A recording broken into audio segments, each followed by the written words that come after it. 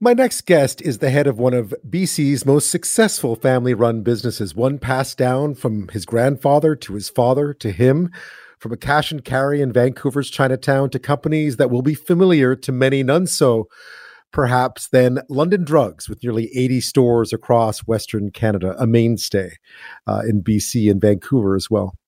Brandt Louie is a longtime philanthropist, the former chancellor of Simon Fraser University, a member of the Order of British Columbia, and a Canadian Business Hall of Fame inductee. But recently, he's also lent his voice to something that is both a source of pride and a source of concern.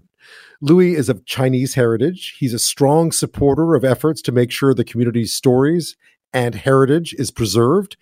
And during Asian History Month, May, Louie is also concerned about the rise in reported incidents of anti-Asian racism seen over the past few years in this country. So much so that he's written opinion pieces for both the Globe and Mail and the Vancouver Sun. And Brandt Louie, Chairman and Chief Executive Officer of the H.Y. Louie Group of Companies, which includes London Drugs, joins me now with more. Welcome to the show. Thank you very much, Ben, and happy to be here. You've written a few opinion pieces, both for the Globe and Mail and the Vancouver Sun of late, really focusing on the history of Asian Canadians and how they are the story of this country. Why did you feel it was important? Why was the timing important to try to deliver that message? Well, I think the reason why I've decided that it was important now is that hopefully we thought that discrimination that we, as we know it, disappeared, at these day and age, we should not have to be discriminating against others. And yes, we know about the early discrimination of maybe 50 years ago, certainly during my parents' time and my grandparents' time. But I thought that by the time that I was around, that I went to school, that I attended university and started to enter the business world, that discrimination as we know it would disappear or at least go underground, and it would not be such an important part. But what we've seen with this pandemic is the rise of discrimination.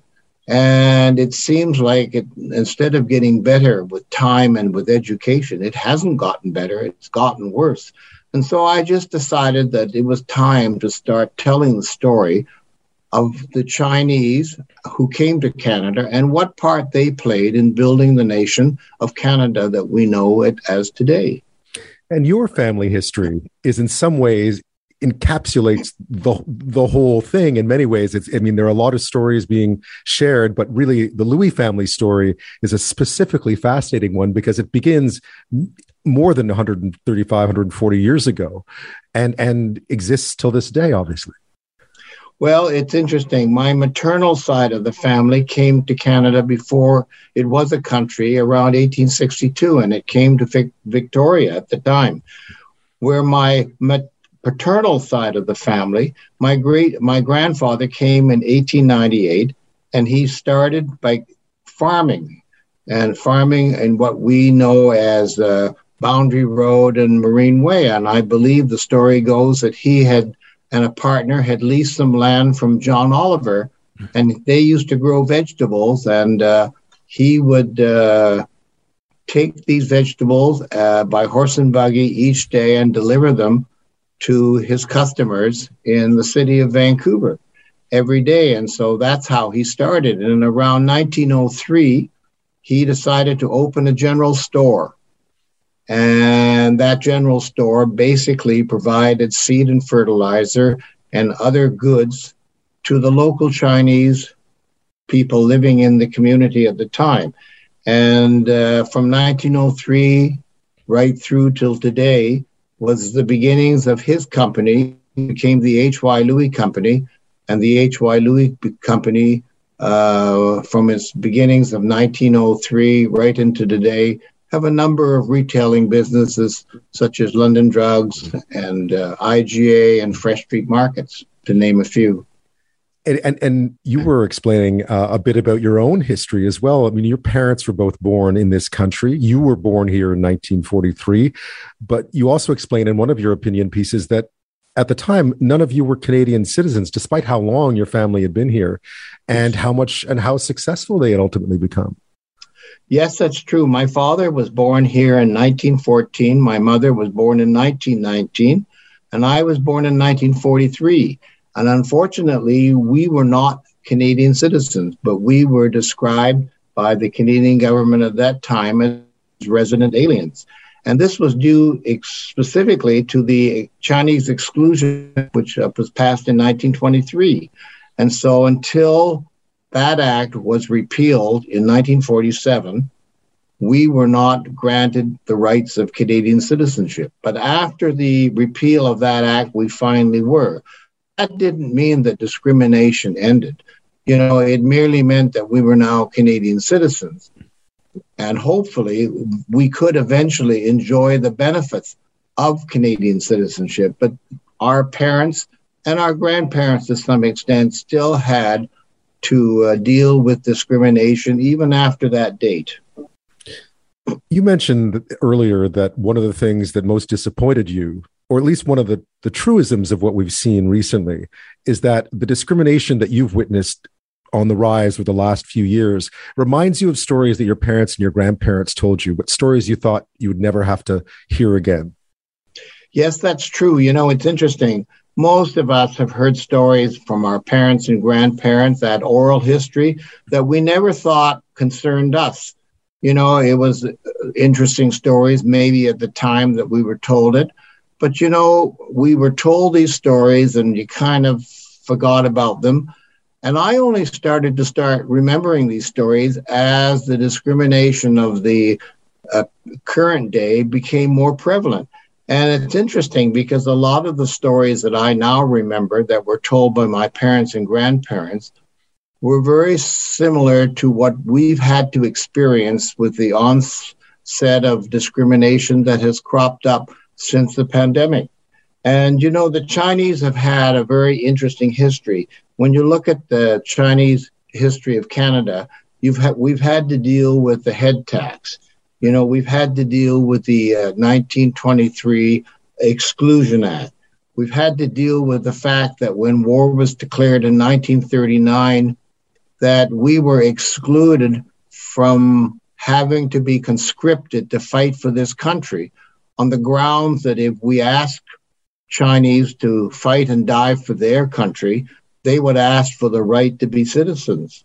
And because we weren't Canadian citizens, both my parents were denied the ability to study for a professional degree at the University of British Columbia, because the argument at that point was, well, there's no point training you to be a lawyer, a pharmacist, an accountant, a doctor, if you're not able to practice. And the reason why you're not able to practice is that you're not a Canadian citizen.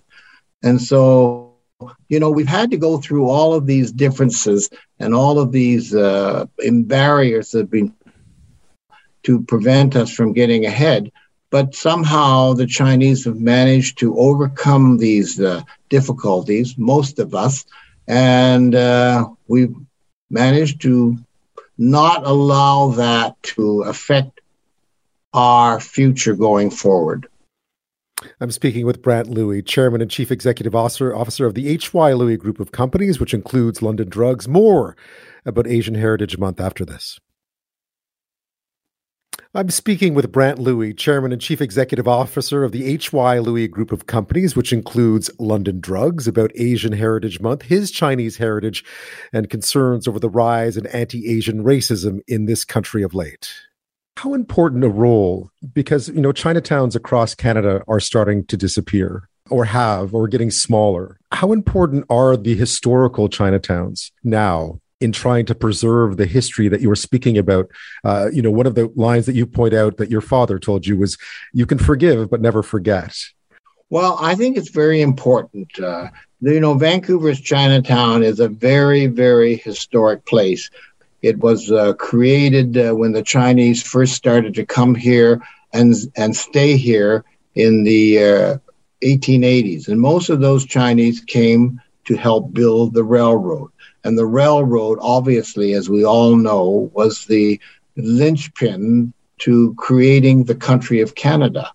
And so there have been some organizations in Vancouver to try and preserve Chinatown. As we know, most Chinatowns have, since the Chinese have been able to live outside of Chinatown. But this wasn't always the case. When I was growing up, there were very few Chinese families who actually lived out of Chinatown. My family was one of the very few that didn't live in Chinatown. But a lot of Chinese in those days lived in Chinatown, and it was a very large and thriving community.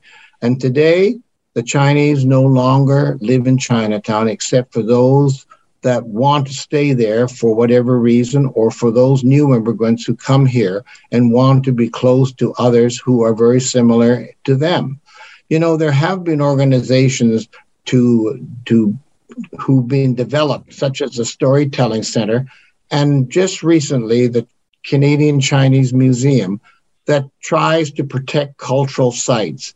And those two organizations in Vancouver are the repositories for both the history and stories of the Chinese. And hopefully those two organizations are located in Chinatown, and they're both trying to rejuvenate Chinatown to become once again a very thriving hub. What did your Chinese ethnicity mean to you over the growing up, going to work in your father's company after studying accountancy? What has it meant to you over the course of your career and your lifetime? Well, that's an interesting subject, because I grew up outside, not living in Chinatown. I grew up in the area of Kerrisdale and Dunbar. And as I said earlier, my family was one of the very first families not to actually live in Chinatown, but to live outside of Chinatown. And I know that when my parents decided that they wanted to live in the Dunbar-Kerrisdale region, they bought a house in 1941. And I remember the stories being told that the neighbors, some neighbors, opposed them moving in because they felt that a Chinese moving into their neighborhood would lessen the value of their real estate. And so they protested strongly. Now, I can't say that all of the neighbors were like that. There were some neighbors that were very, very supportive of us. And I remember one of them living next door to us, and her name was Amy Lee, and she was English. Right. And she was a strong supporter of ours, and she,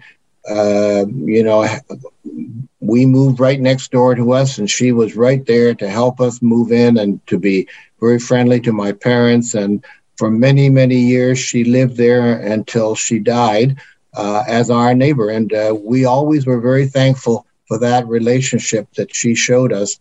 And she helped us get started, and she helped us in that neighborhood. And so she was somebody who was a very strong supporter of not being racist and not treating people differently because of the color of their skin. And she was a very strong supporter of my parents and my parents and my mother and our family. And to this day, I will always remember her kindness to us there. So I went to Kerrisdale School, Southland School.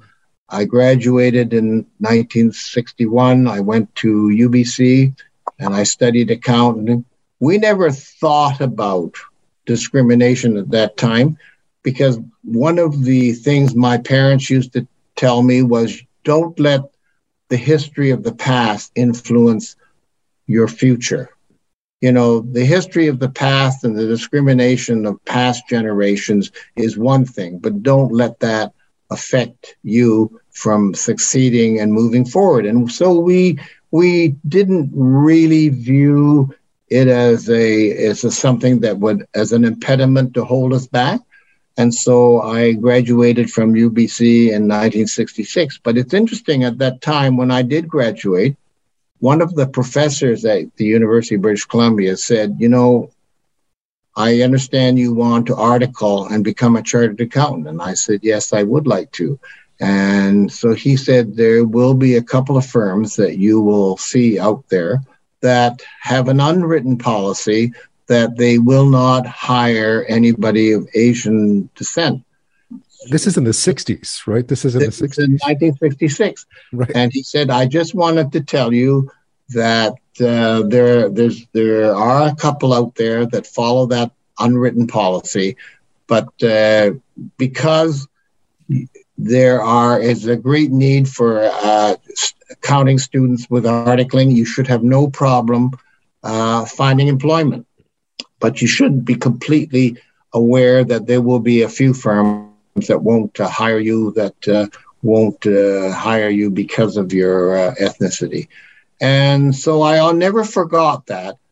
He was a fine gentleman at the university who took care of all of his students. And he just was giving us a warning that we shouldn't be too disappointed that there were some people still thinking about that. And I never forgot that, and I never forgot the firm that he mentioned. And I won't mention it here today because I don't think it's fair. But I never forgot that information he gave us.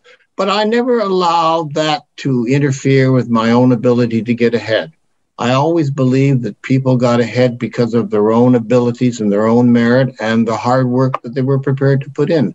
And so I did article with a very fine firm of Touche Roth, which is today Deloitte's, and I did reasonably well. And I went on to enter my own family business after spending about 6 years with this company, a couple of years after I graduated.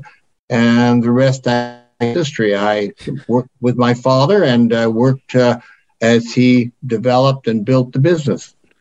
I'm speaking with Brandt Louie, Chairman and Chief Executive Officer of the H.Y. Louie Group of Companies, which includes London Drugs. We're talking about Asian History Month. Some opinion pieces that Mr. Louie has written both for the Vancouver Sun and Globe and Mail about the importance of Asian Canadians and the history in this country, Chinese Canadians specifically, or Canadians of Chinese heritage. After this, we'll talk a bit more about day-to-day operations at London Drugs, a fascinating time for the retail business for those of us on the outside looking to see the impact of COVID, what was done during the pandemic, supply chain issues. And we'll talk a bit about that after this. I'm speaking with Brandt Louie, the Chairman and Chief Executive Officer of the H.Y. Louie Group of Companies, which includes London Drugs. We've been talking, though, about Mr. Louie's Asian heritage, his Chinese heritage, the importance of that in this Asian Heritage Month, and also just the rise of anti-Asian racism over the past few years in this country and how much of a concern that has been. Mr. Louie, clearly London Drugs is a day-to-day operation, a hugely successful one. What have some of the challenges been during COVID? I mean, we've spoken a lot about them anecdotally on the outside, supply chains, keeping employees safe. When you look to the past, what are you proud of? And when you look to the future, what do you worry about? Well, London Drugs, as we all know, is a very, very successful company in Western Canada. Mm-hmm. And it's very successful because I believe it follows the principles that my grandfather wrote many years ago. And those beliefs that he followed are found in letters that he wrote to his sons. And of course, my grandfather, H.Y. Louie, died in 1934. But prior to his death, he wrote down his feelings for posterity. And those letters we discovered many years later. And by and large, those letters lays out the ethical standards that people should follow in running a business. And we believe that the success of London Drugs and the success of all of the companies that we have participated in is because of the fact that we have believed in those values, those ethical values of treating people well, treating your customers well, treating the communities in which you do business well. One of the great beliefs that my grandfather had, he said, you know what, we should always be willing to be kind and charitable. He said, particularly to the communities where we have stores, because these are where our employees come from. These are where our customers reside. And he said, if we have been successful, it is because of the communities in which we have been able to do business successfully. And so we owe it back to some of these communities to always be there for them when they're needed. It's interesting that I'm not sure whether your listeners know, but my father bought London Drugs in 1976 on a handshake. He met the American owners and They were looking to dispose of some assets they owned in Canada, which included London Drugs. And he met with them for about 20 or 30 minutes, and they wanted to be assured that he could afford to pay the price because an agreement had already been worked out and they were out trying to shop this agreement. And so my father bought the organization on a handshake after only meeting them for about 20 minutes and having the Royal Bank of Canada proved to these people that he was able to fund the purchase of this assets. And so, my father has always been a great believer in people well, in following the values. And, in Chinese culture, this is called the laws or mandate of heaven, where leaders are leaders who take care of their people, who are honorable, who are ethical in how they deal with the business. We don't take a short-term view of anything. We look at things on a very, very long term. And you know what? One of the things I'm most proud about is if you look at the ethnic mix of our employees, they include people from all colors and all walks of life. We give everybody an equal opportunity, and we don't discriminate against anybody, and everybody is judged fairly on their abilities and their merits to provide us a service that we are willing to pay for. And so I'm very proud of the team of people that we've put together over the years. We've owned the company now 46 years, and I'm more proud of our team of people today than I've ever been. Looking forward, hopes and concerns when you look ahead. Well, I'm very fortunate that I was the third generation to take over from my family in this regard. I'm very happy to say that my two sons, who represent the fourth generation, have come in and have been basically with me since around 2010, 2011.